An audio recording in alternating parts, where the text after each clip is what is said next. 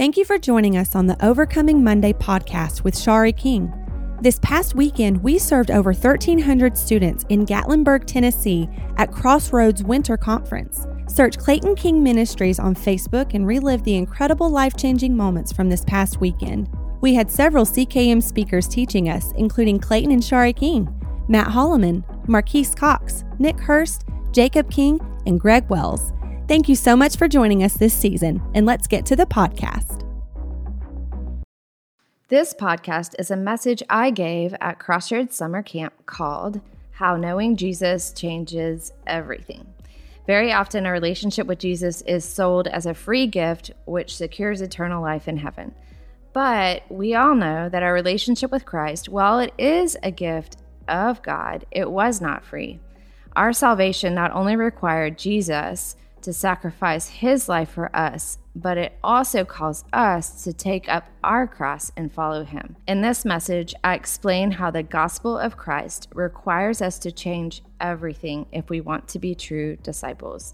I know you'll be encouraged, so let's get ready to listen. Hey, you guys. Have y'all had a great day? It's been a little rainy, it's been a little muddy, but I think that adds some fun to everything, right? I heard some of you were playing gaga ball in a wet sand pit. Anyone? I bet that was interesting. Anyway, my sons came home. Did anyone play with my boys today? They played Epic. Anyone? I love Epic. It's so fun, and they had so much fun. So before we start tonight, let's all bow our heads. We're going to pray before we start the message. Lord, I thank you so much for this week. I thank you for every person here. I thank you that you promised to be with us when we gather together, and so we thank you for that tonight as well. God, I pray that we would come to a greater knowledge of you tonight, that we would have fun, but also, Lord, that we would learn how to enjoy you, learn how to hear you, learn how to be changed by you, and learn how to just be receptive to what you have to say to us. So I ask that we would all have open hands and open hearts, and that you would speak to us. And I thank you in advance. In your name I pray, amen. All right. So, last night, you guys heard from my husband. He talked about what it means to be reborn, why we need to be reborn. And so, the long story of that is it began when God created the heavens and the earth, right? And he had this whole host of angels, and there was one angel named Lucifer, and he decided to rebel. He decided that he wanted to be greater than God. And so he led a rebellion against God, and he was thrown out of heaven. Well, that same evil angel came to the first two people who God made, and they were good. And when God made them, he called them good. He called his creation good. But that fallen angel did not like God's creation, and so he came to them and he tempted them to do the same thing that he did, to turn against God as well, to decide not to trust in all the good things that God had for them. And so he caused them to doubt God's goodness, and they did. And they chose to disobey. And God had told them, do not eat from this certain fruit in the garden, and yet the serpent caused them to question what God was saying and whether what he was saying and how he was guiding them was the best thing for them. And they decided that it was not. And so they went against what God said, and they chose to believe instead the serpent, and they rebelled. And from that time, sin entered the world and death as well. That's why we all die. We all die at some point in our lives. And death came into the world at that point. And man and woman both, now all of us, will die if we don't understand how to be restored to God. And that's why we need to be reborn. That's why God came in the form of Jesus and died for us in our place. That's why he did it, because he loved us and he didn't want us to continually end our fate in death, but to be able to live with him, because that's why he created us in the first place, to fellowship with him, to be with him, and to enjoy all of his goodness. So being reborn, everything that God has done in that area is for us.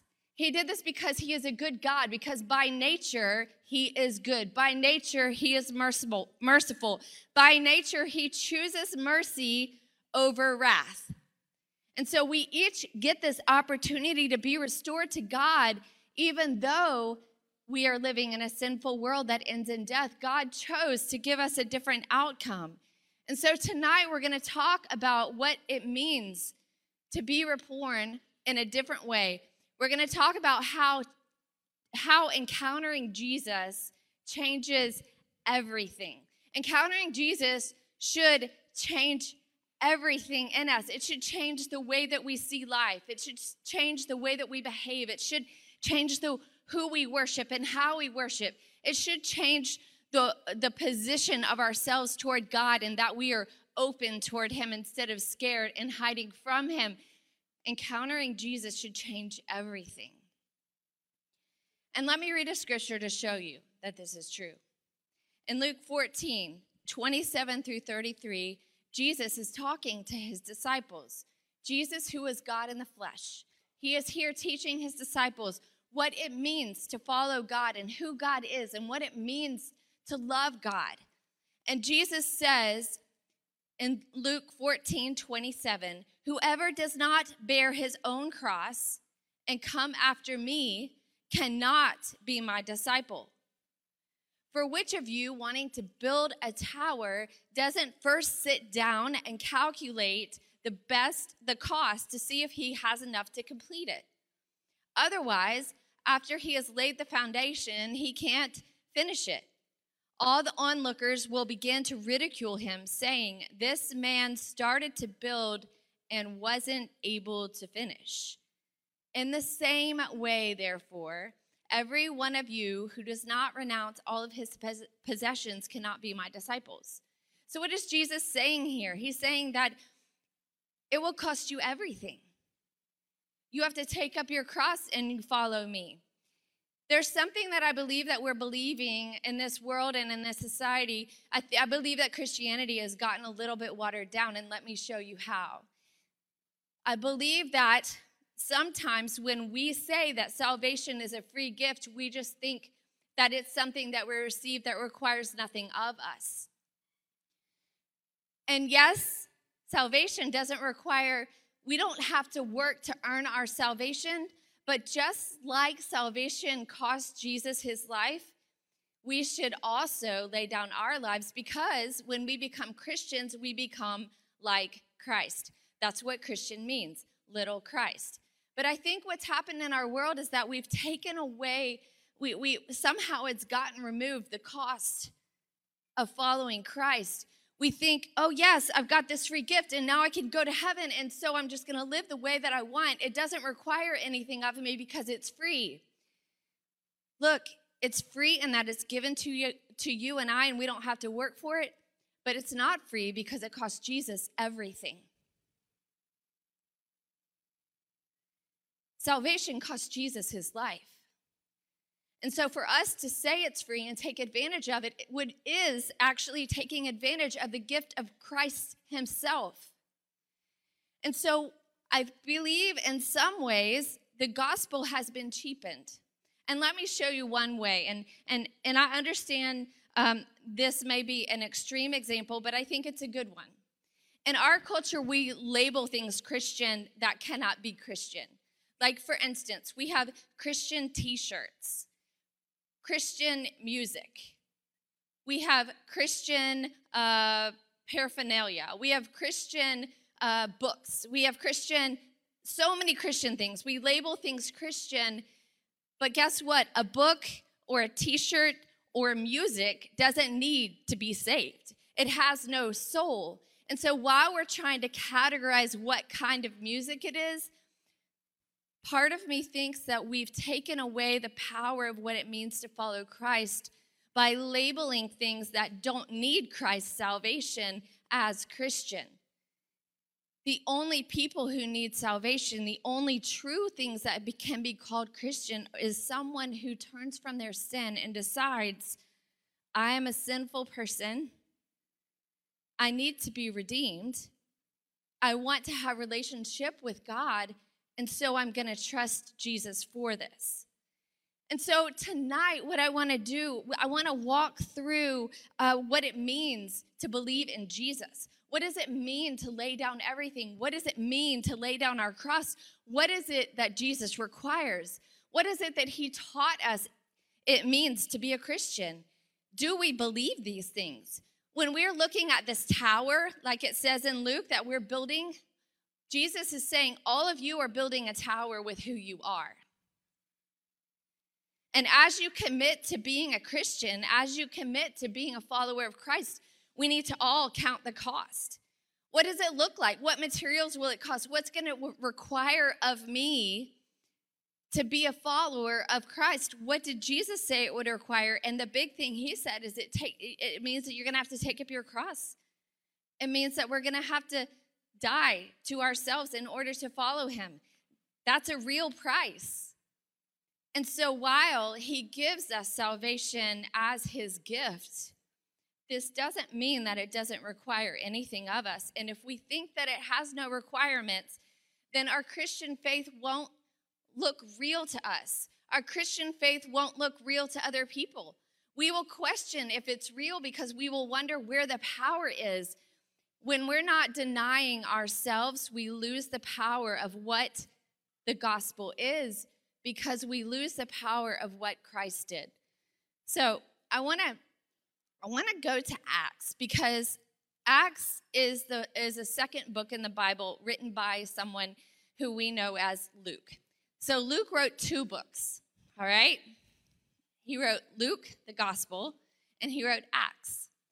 In Luke, the gospel, he wrote everything that Jesus did when he was a man, how he came to earth, he was born, all the ministry that he did as both God and man, okay? It ends with his death and resurrection and ascension. But that wasn't enough. And Luke's like, look, this verse volume is all about Jesus' work on earth, but there's another whole volume that we need to know.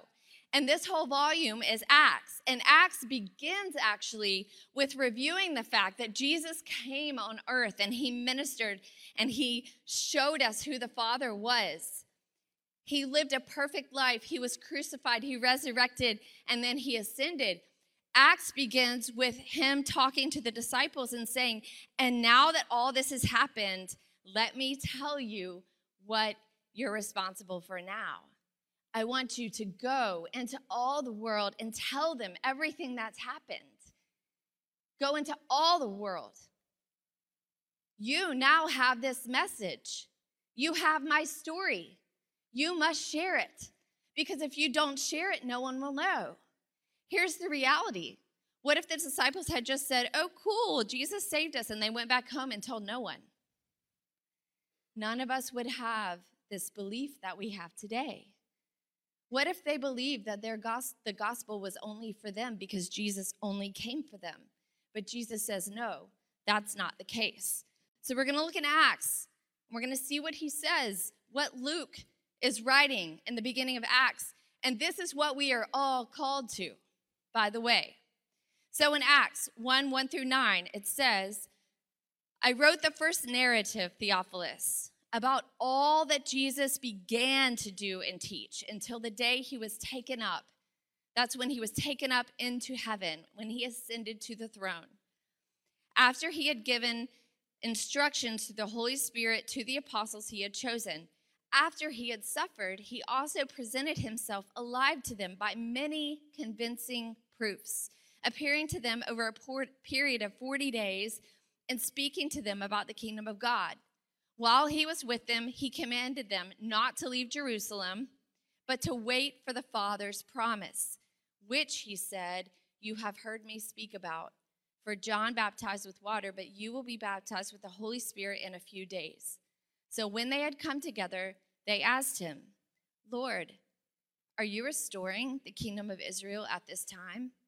And he said to them, it's not for you to know the times or the periods that the Father has set by his own authority, but you will receive power when the Holy Spirit has come on you, and you will be my witnesses in Jerusalem and all Judea and Samaria and to the ends of the earth. After he said this, he was taken up as they were watching, and a cloud took him out of their sight. So here's what's happened to the disciples, okay? They've lived with Jesus. He's taught them for the past, 3 years. He's been teaching them what it is to be like the Father, who he is and who the Father is. And he's teaching them the gospel message, what it's like to be reborn, what it means to be reborn, okay? And then he dies, and they're all pretty much devastated, and they don't really know what's going on. Look, you and I would not know what was going on either. It would be very scary. We'd be like, okay, this is the Savior of the world, and then he died, and we don't know where he is, but then he comes back. And I don't know if you've ever heard this, but for 40 days, he's in this new resurrected body, a body that won't perish, but still has wounds, a body that will not die, but can pass through walls, and eats with them and talks with them and teaches them. Jesus is spending these 40 days putting all the puzzle pieces of what he did together for them. I think it was like this big Q&A, right? Because in Jewish culture, when you had a question and someone was teaching, you would ask questions, and it wasn't embarrassing. And if you didn't know something, you would ask. So they're asking Jesus now, who was risen from the dead, okay, so you died for 3 days, and now you're here, and what are we to do? And he's telling them he's instructing them. He's putting the puzzle pieces together. He's taking the Old Testament and showing them how he's fulfilled everything and how he is the purpose for all of us. How now there is this opportunity for every person who has sinned to now be restored to God. And he's telling them, you will die too, but if you believe in me, you also will resurrect from the dead and spend eternity with me and my Father in heaven. So here's the reality. He's saying to them, this is the truth of the gospel. And if you believe it, you need to tell other people, because why would you not? There's an entire world out there that needs to be saved, and my Father sent me to teach you so that you could go out and tell. And so they do. And they teach it and they live it, so much so that most of the disciples that we know of were martyred and died. That's how much they believed what it was that they were taught and lived and saw Jesus do. And then they went out and they lived their life in a way that reflected Jesus. And they did not allow the world to cause them to back down.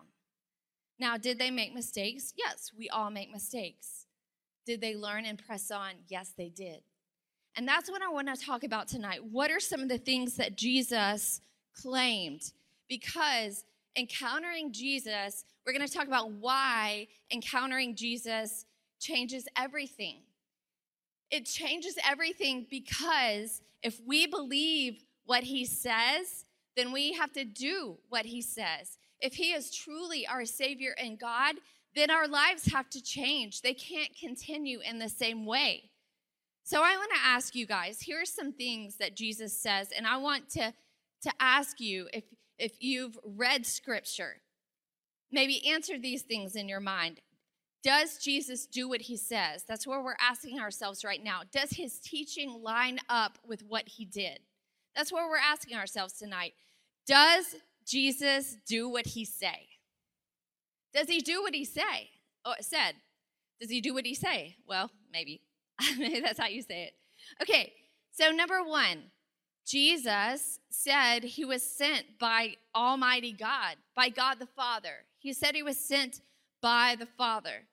Do we believe that he lived with the Father forever, that he's always been, always existed, that he has been one with the Father, and then he was sent to save us from our sins? Do we believe that? Do we believe what he says? Do we believe that he was both man and God? Scripture says that he was conceived of the Holy Spirit, but born of a Virgin Mary.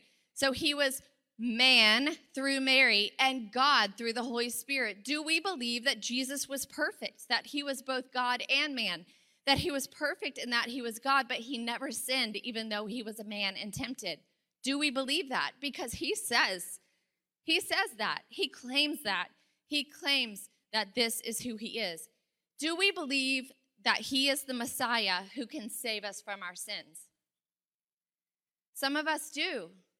Some of us believed that last night.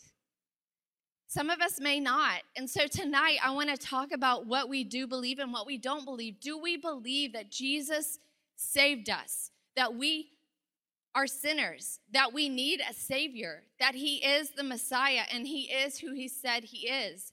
Do we believe he died and was resurrected? That his man died, but then he raised from the dead because he was also God and death could not hold him. We sang about it. Do we believe it? Do we believe that Jesus is now raised, that he is ruling from the right hand of God, that he is not in the grave? Do we believe it because the disciples said they saw it? Do we believe this? Do we believe that all who trust and obey him will also be resurrected and enjoy eternal fellowship with God? Those of you who are saved, do you know this is what's going to happen when you die? Do you know that when you die, you're going to follow in the example of Jesus Christ because you are a Christian? You are like Christ. And so when you die, you will experience the same resurrection and eternal life with God. Now, we are not equal to Christ. We will never be exactly like God. He far surpasses any of us, but we will follow Jesus' example. Hebrews said he was the first fruit of creation. He died and was resurrected, and we will follow that example. That is our fate if we are Christians. If we are not Christians, that is not our fate. We will not spend eternity with God because we don't choose to. That's the reality. We will spend eternity separated from God.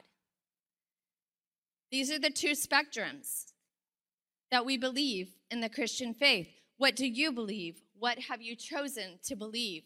Do we believe that he was king of Israel and the world?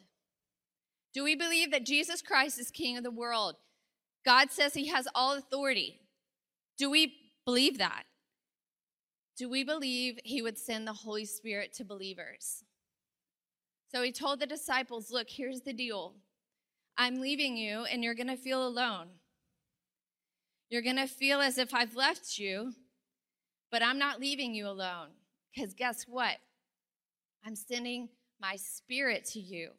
And my Spirit's going to give you everything that you need for life and godliness. My Spirit's going to give you everything that you need to go out and tell people who I am. And not just that, it's going to give you the faith to believe what it is that you say you believe. When you start doubting, the Spirit will remind you of who I am and will give you the confidence that this is true. The Spirit will help you to do the hard things like be kind when you're angry, to love your enemy when you don't want to, when things have been unfair. The Spirit will give you the power to do that. Guess why? Because God, Spirit, is love. He is kindness. He is faithfulness. So when we live according to him, when his Spirit's in us, we are able to live in ways that we wouldn't otherwise. We were born into sin. We have a natural gravitation to sin, but God says, no, I'm going to send my Spirit to you, and you're going to be able to do things you didn't think you could do. You're going to be able to forgive when you don't think you can. You're going to be able to heal from things that other people who don't have my Spirit won't be able to, because you're going to rely on me. This is what it means to live by the Spirit. And here's the last thing. The disciples would become witnesses to the world. To the world. Jesus said, Jerusalem, Judea, Samaria, and the ends of the earth. Jerusalem, Judea, Samaria, and the ends of the earth. What Jesus is saying here is you'll begin with the people of God, the Jews, and you'll spread out to the ones that feel rejected.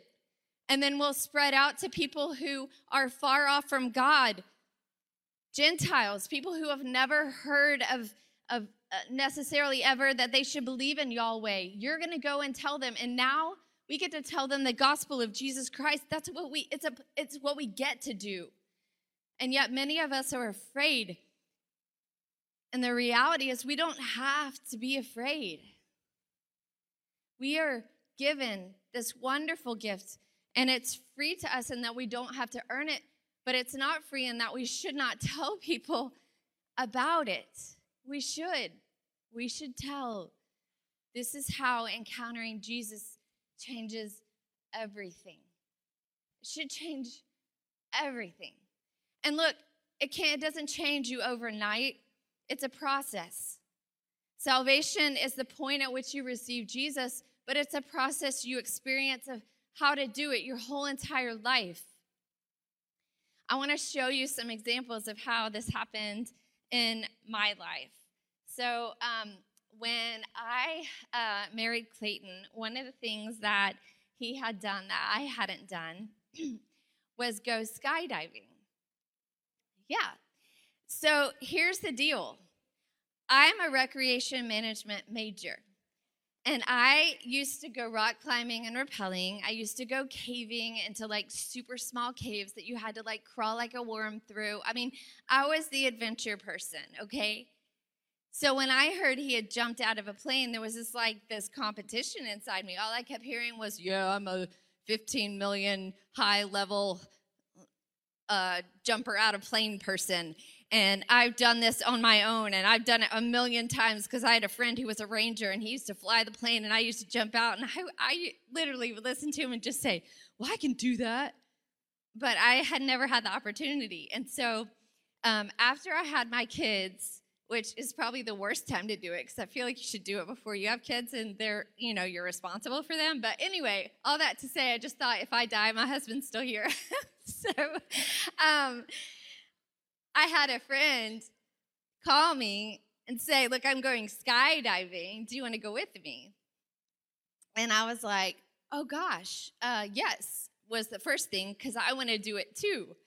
And I want to be able to say I went skydiving too, Even though I wasn't going to be able to do it by myself, I was going to have to do it tandem. And so tandem means like someone else jumps out with you who knows what they're doing and like packs the chute and all that wonderful stuff so that you don't die. And so anyway, I need water. Maybe I'm getting nervous about skydiving right now. But she asked me if I wanted to go skydiving, and I was like, sure. So I signed up. You would not believe how nervous I was driving to the place.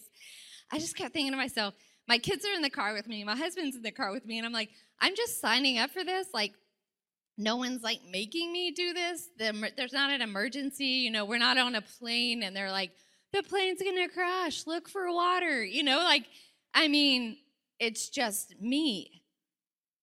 But I did it. And here's the reality. I could stand up here and tell you that I jumped out of a plane, and maybe you would believe me because it sounds like a great story, or maybe you wouldn't. But if I show you a picture of me skydiving, that is me, you would see that I did do it. Now, I wish I could like pinch it bigger so you could see my face, because maybe you can see my hands, but I'm like this. Like in this moment, my chute is not open, and I probably would not have jumped out if that guy on my back hadn't jumped out and I had to go with him because I was strapped to him. The chute is not open, and at this moment, I'm thinking to myself, I can't breathe because the air was passing by my mouth so fast that I couldn't get any in. And so I thought, I'm not going to die from splatting. I'm going to die from suffocating. Yeah. And so I just thought I really was going to suffocate and die in the air. And so, but then he pulled the chute and I could breathe. Unfortunately, when we got on the ground, I said I couldn't breathe. And he said, yeah, you're supposed to breathe through your nose. And I'm like, yeah, you should have told me that before I jumped out. So anyway, but here's the thing. Even if I just had this picture and this man wasn't here, you might believe it's me, you might not, okay? The next picture will show you I had witnesses. So this is Jacob and JoJo. They were there, and you would not believe when I landed on the ground and my legs felt like Jell-O, I wanted to hug them because I was like, I'm alive, I can still be your mom now. And so that was exciting. They probably don't remember this moment much, and so they might not be great witnesses for you to tell you that they saw me jump out of a plane because they were so little. But this next picture will show you who would be a good witness, my husband. So he could tell you, yes, Shari is very competitive, and she thought to herself, she's got to jump out of a plane because I did. And then she did it. And then he was glad I was alive too. Right? So here's what happens. I did this. I know I did it. It was real. I'm telling you. I have witnesses who saw me do this. I even have pictures. If you wanted to see a video, I could find it somewhere.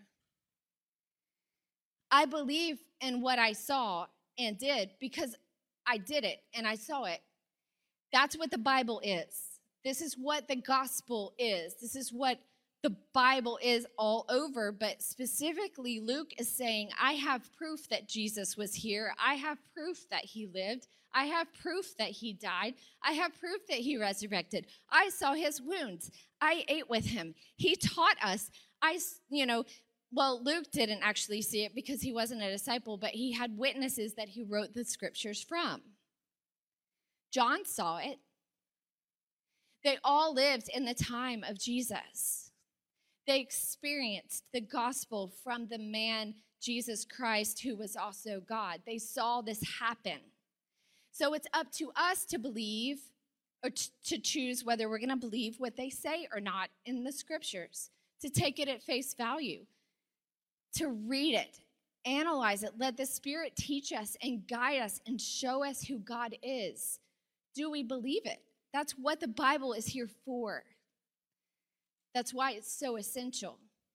Let me show you how the Lord has done this in my life, how the gospel has played out, the story of how he's changed me. Here's a picture of me when I was in middle school. It's really awesome, by the way. I have super curly hair. Yep. Yeah. Do you love it? That's right. I think this is 7th grade. So I had just had headgear, and then I went to braces. And then my mom said, hey, I'm getting a perm. Do you want to get one too? And I was like, guess so. And then that happened. So I want to tell you a story about this time in my life. I want you to see this is me at that time in my life. I had moved. I was going to a middle school in Atlanta. I had moved from the country. I felt very out of place. I didn't have a ton of friends, but believe it or not, this shirt and this hairstyle was actually kind of in style, sort of. And so, but I felt out of place. And let me tell you why I felt out of place in my school, because I really did love Jesus.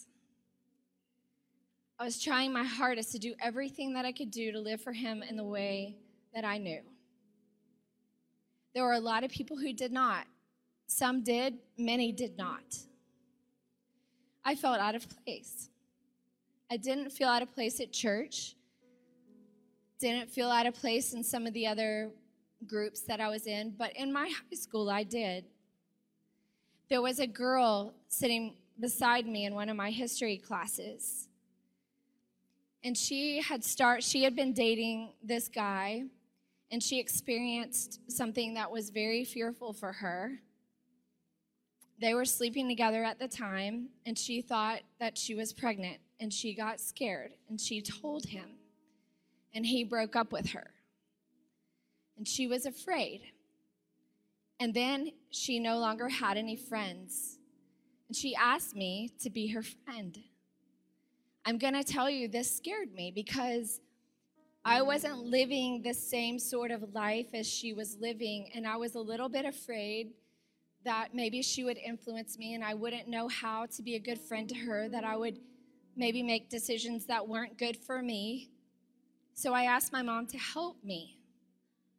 My mom did. We took her on spring break with us and our family, and we had a good time. And here's what happened in her life. When we came back from the trip, she found out she wasn't pregnant. And when she told this boyfriend, he asked if they wanted to continue to go out, and she said yes. And so they entered back into this relationship together. What's hard about this is that I felt like at that point I lost a friend. And I did. But here's what I want to say about this situation. I do believe that I did what God wanted me to do. I loved her the best that I knew how. I ended up getting hurt by it, but I do believe that God took that ministry and I was there to love her in a time when she did not feel loved. Some of you might say she's shallow for going back to this guy. I would say that I think we all make decisions when we are feeling unloved that we might regret, and she was just looking for a place to belong. We all make decisions that we might regret, but here's the thing. I believe that God will put us in places where we can love people in safe ways when they are feeling unloved, and I believe that God allowed me to be that for her. Now, I did not understand that at the time, but when I look back and I look at that picture, it reminds me of that challenge that I had to be Jesus to someone else. There's a picture of my brother that they showed earlier. We look really silly. My brother was highly obnoxious at this age, and I loved my brother. I still love my brother. But at this point, I was kind of preteen, and he was not preteen. He was obnoxious, still young, like 8-ish. And he was always pestering me, and we got in a fight one day at home. And even though I loved him, I lost my temper, and I just pushed him. Well, I didn't realize that he was at the top of a staircase. And when I pushed him, he rolled down the entire staircase and got crunched in between the door and the stairs.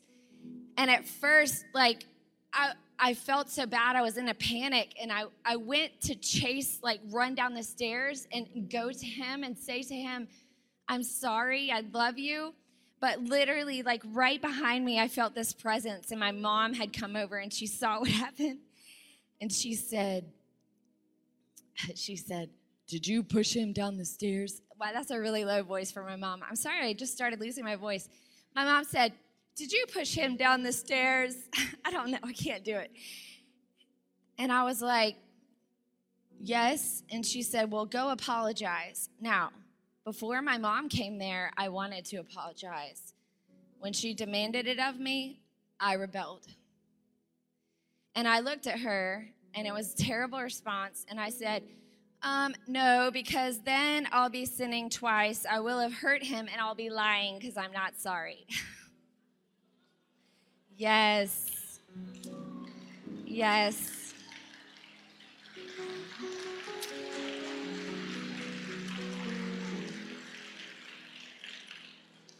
So I don't really know why you're clapping. But let me tell you this. It might have been smart aleck, and it might have been great for a sitcom, and it might have been great for TV. It might have been great entertainment. You might be cheering from there. But I went into my room, and I got a spanking, and I hadn't gotten one in forever. At 11 years old, she was going to give me a spanking. She's like, this is weird. I haven't spanked you in forever. You never really get in trouble. She went to hit me. I'm sorry, something's in here that's messing my throat up. She went to spank me and hit my knee. Don't laugh, please. She hit my knee. She sprained her wrist. and she was hurt. All of these things happened because of me. And I realized this. Let me tell you what I realized. That I have a choice to respond with honor and respect toward my mom or with disrespect.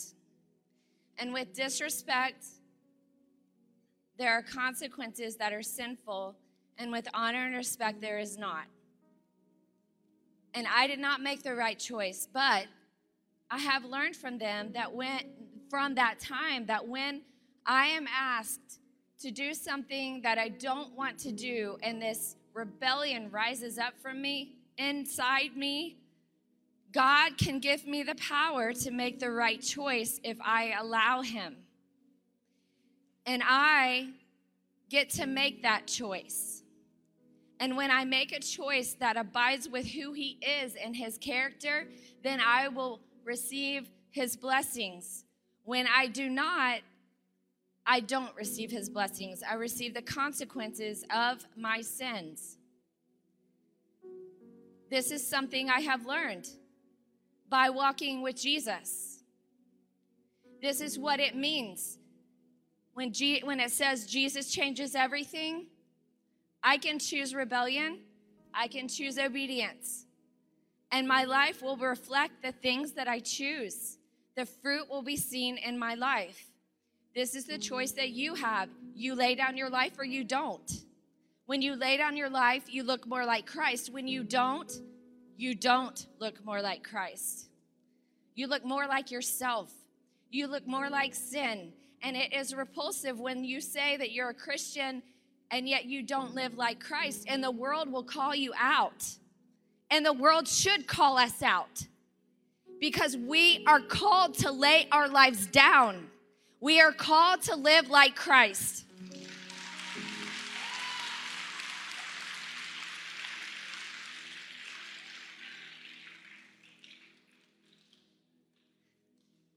Your gift of eternal life was free, but it didn't. It cost Jesus everything, and it should cost us too. There is a consequence to us living in sin and saying that we believe in Christ, and that consequence is that the world does not believe Christ is who he says he is, and that God is who he says he is. So we carry a heavy burden, but God has given us his Spirit to allow us the power we need to live according to his word. We have to choose it when we're given that opportunity. He doesn't magically make us look like Christ. This is a relationship between us and God. What will we choose? Will you put the next picture up, please? I actually can't remember what it is. Okay. This is my mom and dad. I think this is one of the only pictures that I have of them together. This is at my high school graduation. I love both of them, but in my life, they weren't together very much with me. I didn't live with them. I don't remember living with them in the same home. I don't remember ever really spending a lot of time with them together. This is hard for me. And let me tell you, the fruit of this in my life was that I did not believe marriage could work. I did not believe that I could be married, that it could last, that a husband and wife could be together. In fact, when I was a senior in college, I was ready to go on a missions field and just be on my own, me and God. I was ready to not go through the whole marriage thing. But then the Lord planted a seed in my heart that I could actually start believing that something like marriage could work if he helped me. If I married someone who also believed in Christ, was changing to be like Christ, the two of us together pursuing Christ could possibly make marriage work for me. That was how it began. What you see on stage, really, me and my husband and my son, I didn't believe in what we have right now when I was a senior in college. I certainly didn't believe it here. And yet, if you'll put the picture of me, just skip to me and my boys, if you don't mind. This is me and my kids. This is me as a mom. I had already gotten married at this point. I started seeing that God was going to help me do this thing called marriage, that he's helped Clayton and I learn how to fight and still love, how to disagree and know that it's going to be okay, how to have 2 kids that I just looked at when they were born and thought, how in the world can I make them love Jesus? Like, you can't make your kids love Jesus. They have to choose it. And every day I was afraid. I was afraid that they wouldn't choose to love the Lord. But God has been faithful in this. I have no control over it, but I've tried to be obedient as a mom. I felt incapable, to be honest, to be a mom. I felt like a failure as a mom. But God literally gave me strength every day, coming out of depression, believing that this could work, that I could make decisions according to how God was leading me, and possibly these kids could turn out okay, to be loving God. And I'm thankful that they do. Let me ask you, how many of your parents are on their knees every day asking God to be with you, to help you get through this season that you're in, they're carrying the burden of who you are and where you're living? I believe that if you have parents who are doing that, you should treasure them. If you don't have parents like that, I know you have leaders who do, or friends. Look, you're not alone in this life. This is why we're here. We're here to witness the fact that God changes people who can't change themselves. God changes us into an image of who he is. And then we look back and we're amazed. How in the world did I not believe I could be a mom, and then God helped me? How in the world did I believe that I could get through middle school? And somehow, literally, I'm not kidding you guys, when I married my husband, when we were dating, I thought we would mess up 100 times physically, but I'll tell you, we didn't. The Lord kept us pure for marriage, and it was a beautiful thing. Did we believe we could do it? Yes, I think, but the Lord really gave us the power. We couldn't have done it on our own. So this is how Jesus changes us. It's not magic. We become witnesses to how the gospel changes us into people who look like Christ, even though inside we see all the ways that we've missed the mark.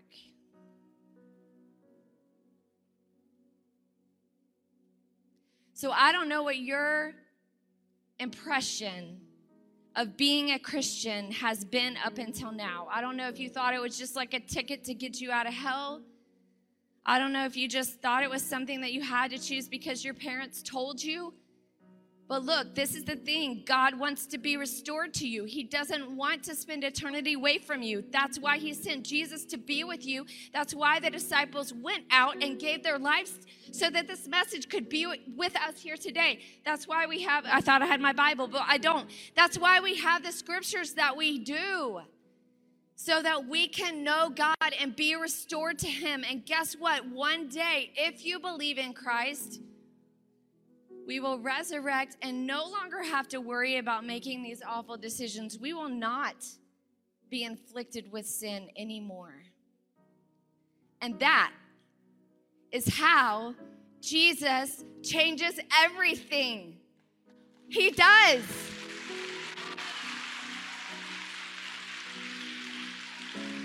Everything you knew, all the sin that you struggle with, all the ways that you want to change and you just feel frustrated, guess what? Jesus will change everything in one day.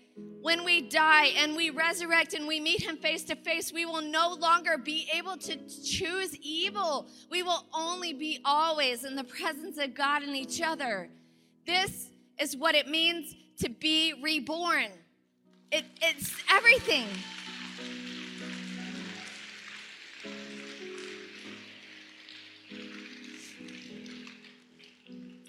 So, does Jesus do what he says? You have to, I can tell you I believe it. You have to believe it. You have to. It can't be on me. You choose this. Now, here's the second question. Will we do what Jesus says?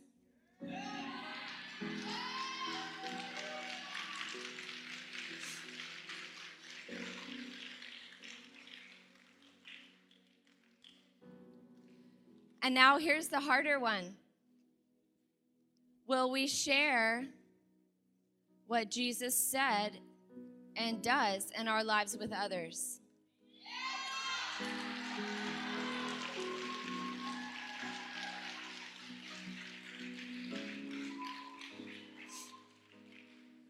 Salvation is a point at which you receive Jesus, but it's a process. And you don't have to be perfect tonight. Many of you met Jesus yesterday. But here's what I want you to do. I want you to take these questions that I've asked, and I really want you to think about them. I'm glad that you're affirming that this is what you want to do. We should praise and celebrate that. Also, I want you to go home and consider what that means for you. What does it mean for you to lay down your life? What does it mean for Jesus to change everything? I can only show you what it meant for me and what it means for me. Now, it's up to you to determine what that means for you in your life and in your situation. I'm going to pray for us right now. Lord, I thank you for your word. You can change everything.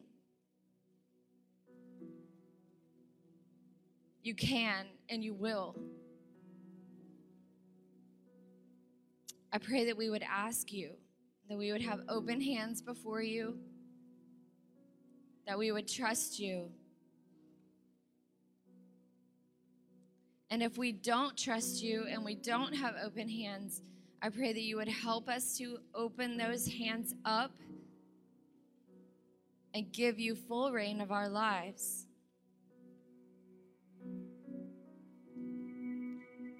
We love you and we praise you. In your name I pray, amen. All right.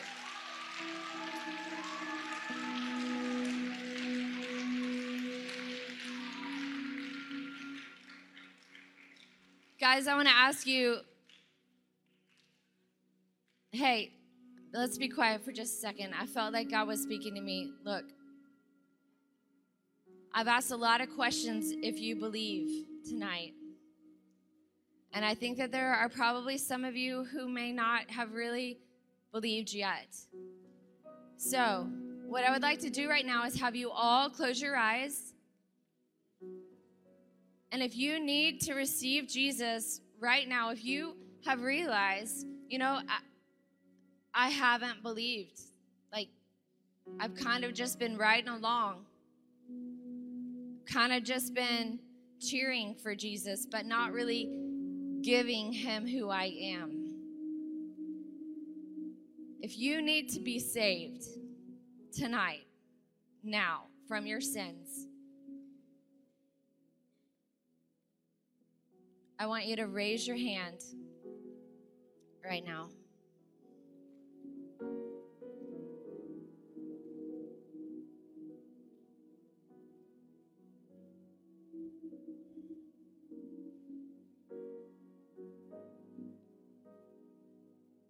If you need to give Jesus your life, raise your hand on the count of 3. Ready? 1, 2, 3. All right. Those of you who raised your hands, what I'm going to do is I'm going to lead you in a prayer right now. And this prayer that I'm praying, just because you're repeating it from me doesn't mean that I am saving you. Jesus is the one, and it's your conversation with him. But I'm going to help you right now because a lot of times when we first begin our relationship with Jesus, we don't know how to pray to him. So that's why I'm going to lead you in this prayer. So if you need to receive Jesus, I want you to pray with me. Dear Jesus, Thank you for loving me. Thank you for dying on the cross for me. I understand I'm a sinner. I understand that I'm broken. But I also understand that you died for my sins. And I thank you for saving me. Right now, I put my trust in you. I give you my life. I give you my all. Help me to love you. Help me to pursue you. Thank you. In your name I pray. Amen. All right. Those of you who prayed, I'm going to beg you right now, plead with you. I plead with you to talk to someone so that you have someone who can help you from now forward. Sometimes we become ashamed. Don't let the devil steal what Jesus just did in your life. You have no reason to be ashamed because Jesus just took care of your sin. So here's what you do. You pull someone, a leader, to you tonight, and you have a conversation with them, and you tell them how you have been changed. And now this is your point of beginning a relationship with God, and it will only continue your whole life until you see him one day, and he loves on you. So please follow up with someone. I'm so proud of you, and I'm so excited for the life that Jesus has for you now. Thank you.